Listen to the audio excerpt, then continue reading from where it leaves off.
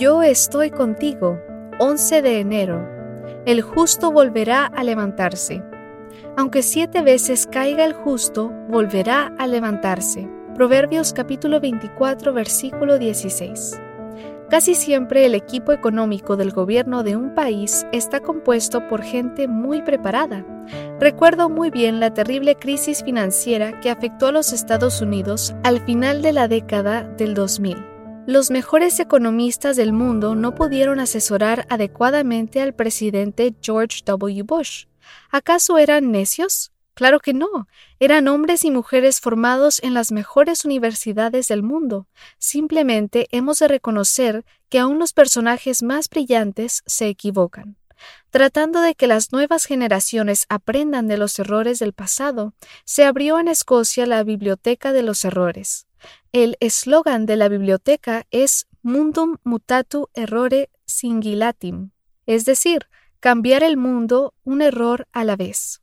La idea es que la gente obtenga el material bibliográfico que le permitirá sacar provecho de la debacle financiera de los demás. Cuando no se corrigen los errores del pasado, se abre la posibilidad a que nuestros yerros futuros sean mayores. Creo que la Biblia se le adelantó a la gente de Escocia, porque las Escrituras son una biblioteca llena de episodios erráticos.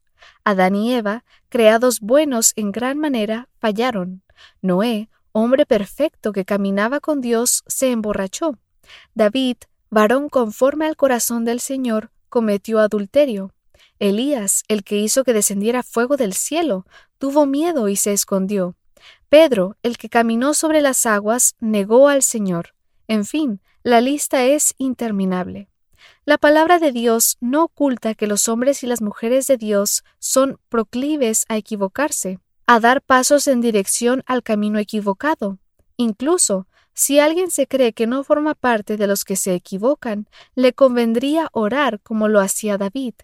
¿Quién puede discernir sus propios errores? Líbrame de los que me son ocultos. Salmo 19:12. Los errores son los pecados cometidos por ignorancia, esas culpas y fracasos que no siempre solemos comprender. Por eso es que Juan dice, si decimos que no tenemos pecado, nos engañamos a nosotros mismos y la verdad no está en nosotros. Primera de Juan 1:8. ¿Y por qué la Biblia registró los errores de esa gente?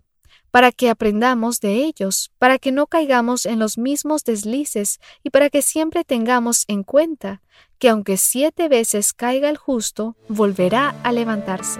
Porque las Escrituras no solo son una biblioteca de gente errática, sino también de gente restaurada.